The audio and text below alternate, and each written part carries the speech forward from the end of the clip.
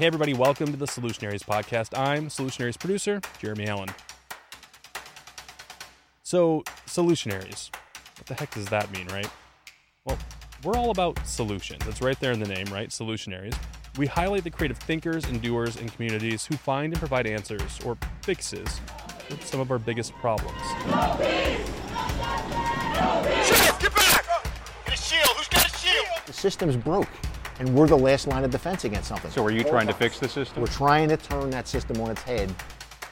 It almost feels like there's nothing you can do to fix the situation, so. We must be more effective. And my chief of police, my deputy chief, my city manager in this city, they're innovative and they make sure that we have the tools that we need in order to do the job. I do believe in de-escalation. Okay. I believe in the heat of the moment. Cooler heads prevail, and I do believe in de-escalation. In each story, we provide a response to a problem. We give insights on how the response works, show evidence of that working response, and then, to be fully transparent, we supply limitations to those solutions that we feature. Because we know perfection isn't attainable, but solutions, both large and small, imperfect as they may be, are still solutions. Solutionaries is a Graham Media Group production utilizing resources, reporting teams, and brainpower from 7 different newsrooms from around the country. You can see our reporting by searching the word Solutionaries on YouTube or just by going to solutionariesnetwork.com.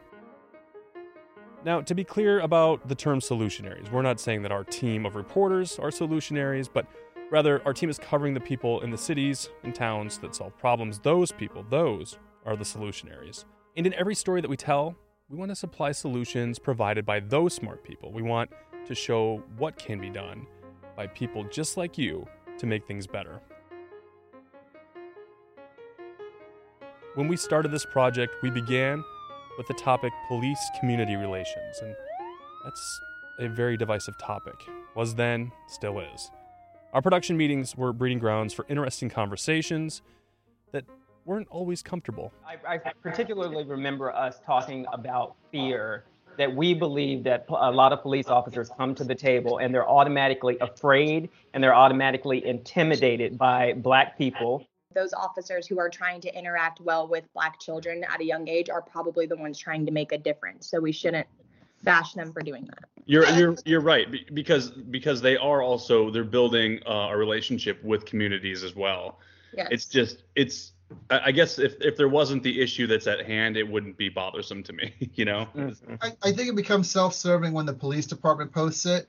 I think it's not self-serving when, if say Lewis, okay, like you ran across like a cop like playing basketball with some kids to the point where he's like putting moves on the kids and you're like, oh, he's doing this with his gun belt on and he's having a good time, and that wasn't put out by the police agency. And those discussions continued in the stories done by our reporting team. And with this particular topic of police-community relations, we're talking about many different things. But race is at the forefront.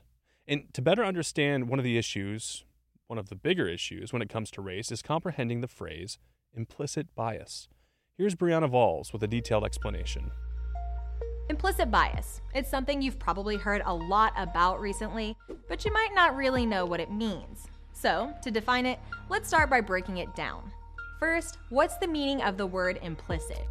By definition, and shout out to Merriam-Webster for this one, something that is implicit is present but not consciously held or recognized.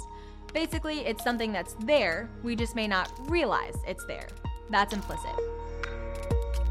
Now on to bias, which is an inclination of temperament or outlook, especially a personal, unreasoned judgment. Others might refer to this as prejudice, which Merriam-Webster defines as a preconceived judgment or opinion. Now, if you marry those two definitions, an implicit bias is an attitude, feeling, or even stereotype we assign to certain people or things without knowing the whole story. And since we don't realize we have them, we're probably not going to realize when they're affecting our decision making, which experts say makes them really hard to get rid of. Somewhere you might spot an implicit bias now that you know what to look for. Well, let's say you're sitting in traffic and you see someone approaching your car. Something inside you tells you to lock your car. What was that something? Did you consider that person a threat because they look a certain way? Because of their sex? Maybe their race? When you automatically assume something about someone else after taking just one look at them, you might have an implicit bias. So that's implicit bias. A small phrase, but a big, explosive concept. We want to see, checks and balances. If you expect me... Another goal of our show is to have our audience be part of the conversation. We want to be informed by you, not assume to know what you want us to report about. Instead, have you help steer conversations. And in that spirit, our team assembled a panel of citizens to help our reporting about policing.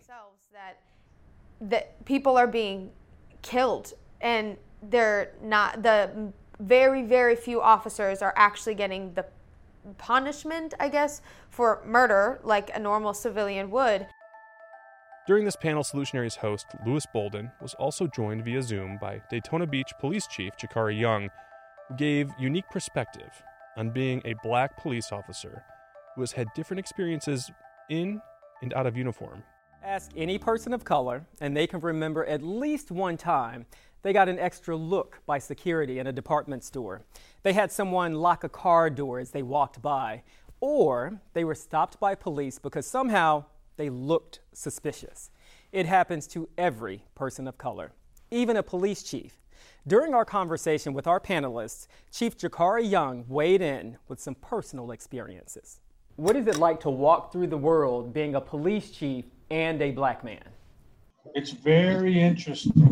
Interesting because I can literally tell you I've been in stores in plain clothes, and you can see body language. You can see a level of discomfort to where if I'm in uniform, that same person that appears to be uncomfortable by my presence, they won't stop talking to me because I'm in uniform, and they love the police. So they'll come up to me and they want to talk to me and tell me stories about, other family members that they know in law enforcement, and they'll stand there and they'll talk to you for 15, 20 minutes. But if I'm in plain clothes, I've literally seen a purse clutch underneath the arm. They have no idea. I'm the police chief, and I would be the first one to help you. Obviously, that's a problem that's much bigger than you and the Daytona Beach Police Department, but how do we as a country begin to correct that? You know what? I don't know. I don't have that answer. I think, it's all in how we're raised and where we're raised. We've already talked about implicit bias. Implicit bias is real. And I honestly don't have that answer. I think we have to continue to have these dialogues and discussions, and we need to just be able to see people for who they are. But I don't know if there's a way to just completely overcome it, at least in my lifetime. I honestly don't know. I don't want Chief Young's message to get lost here. His experiences say a lot about public perception. One of the small details, though, in his statement also caught my attention. If I'm in uniform, that same person that appears to be uncomfortable by my presence, they won't stop talking to me because I'm in uniform, and they love the police. They love the police, is what he said. And that is not necessarily what we've seen or heard over the past several months. They're now chanting, "Defund the police." There's a new call for deep structural reform of policing across the country. Defunding the police has become a rallying cry. Oh my God. I was obviously devastated. I'm tired of this happening over and over again. This is Megan Thomas. She's with the Tampa Bay Activist Network in Florida. And right here, she's talking to Lewis Bolden about the murder of George Floyd. It's really hard to think about. It's very traumatizing. To even talk about it, I'm getting choked up. Megan is one of many who believe that policing in America simply isn't working. I believe in defunding the police as a avenue to slowly phase the police system out. That would be your ideal vision, to eventually... Absolutely. When something's not working over and over again for decades and decades, you got to change it. And this system isn't working. People are dying. Why would we continue with a system that's literally murdering people on the streets?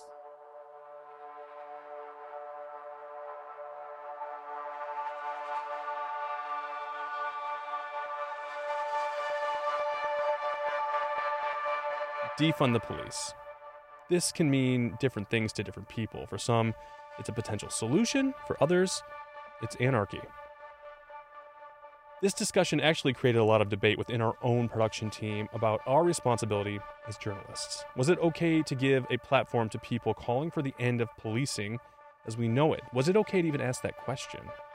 We know that many are calling for a drastic change, but is it beneficial to society to shed light on a drastic change without knowing the outcome? Ultimately, we decided it was a valid part of the story, of course, because it's a major social narrative. So we have to figure out a different way to go about, crime, fixing crime, because police don't even fix crime. So there's obviously better solutions out there that we need to start exploring.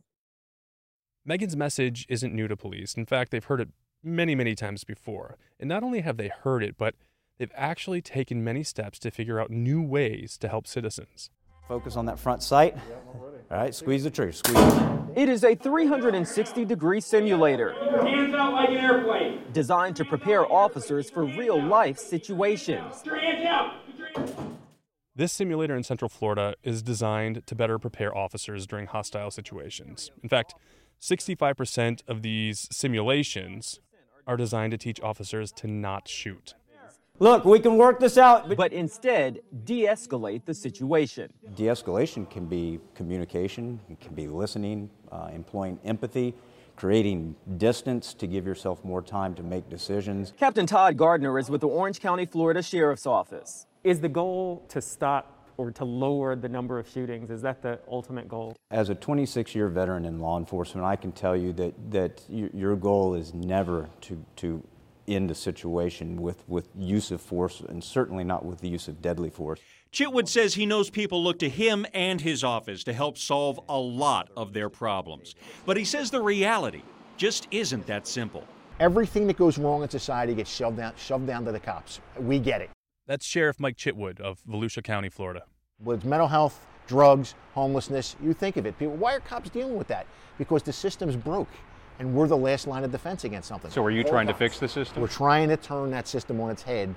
We wanted to find out not only what Chitwood is doing, but why. Solutionaries reporter Eric Sandoval. Those changes began as soon as Chitwood took the oath of office in 2017. That I'm duly qualified to hold office. The first one, implementing new training for his deputies, starting with the basics of how deputies respond to calls. Deputy Wright, Volusia County Sheriff's Office. Right out of the gate, Chitwood started with de-escalation training. I just woke up like this, and then the room is like this, and I don't remember anything. I got somebody here to help you, and they want to take you somewhere where we can get you cleaned up. Where deputies learned how to end stressful encounters peacefully. Damn. The training was put to a big test in June.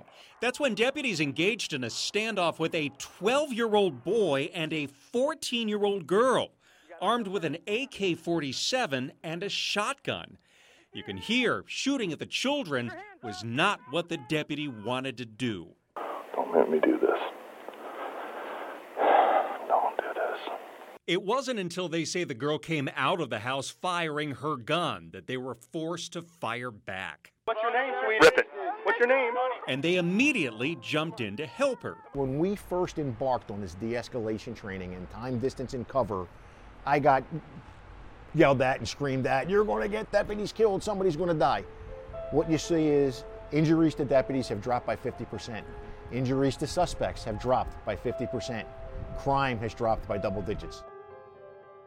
So continuous de-escalation training appears to be a solution in Volusia County, Florida, but not everybody's buying it. Do you think officers are using these de-escalation techniques? No, not at all. Not at all. And if they've gone through training, evidently they're not using it. We see it all the time on the news. Do you think officers use those alternatives enough? It again depends on the situation. If you have a gun pointed at you, they have to protect themselves as well. Mm-hmm. But I do believe in de-escalation.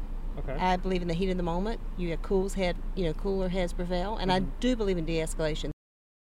Cooler heads. That's one thing the police are working towards, but there's a lot that goes into that. A common thread in our reporting on this particular subject was the need for empathy. Empathy as a solution, not just from police, but from citizens too.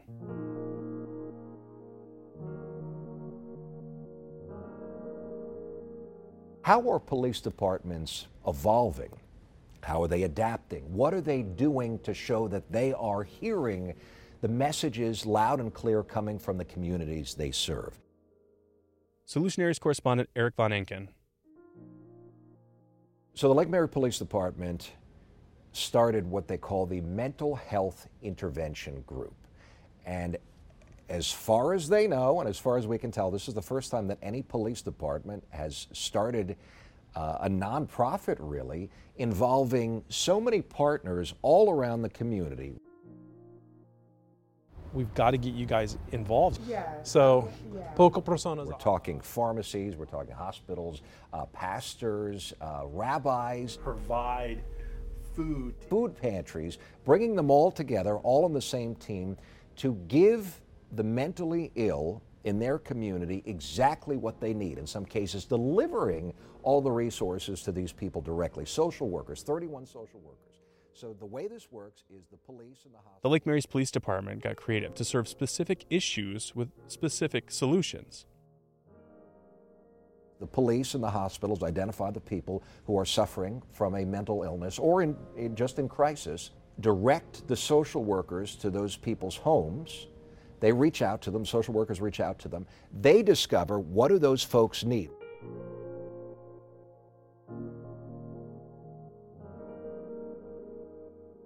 You can find out more about the Lake Mary's Police Department by going to lakemaryfl.com/police department. This episode touches on so many solutions. So let's recap some of our solutions. Officers should police each other. There should be more de-escalation training. Citizens and officers have to be more empathetic towards each other during interactions. Citizens must follow. You can see them all. Just head to youtube.com and search Solutionaries. Tons of answers, phenomenal storytelling, and a feeling that you've seen people devoted to make a positive impact in their community. Make sure to like, share, and subscribe. And if you know of creative problem solvers, maybe I'm talking about you, we want to hear about them. You can see more content at solutionariesnetwork.com. Thanks for listening. Solutionaries is a Graham Media Group production.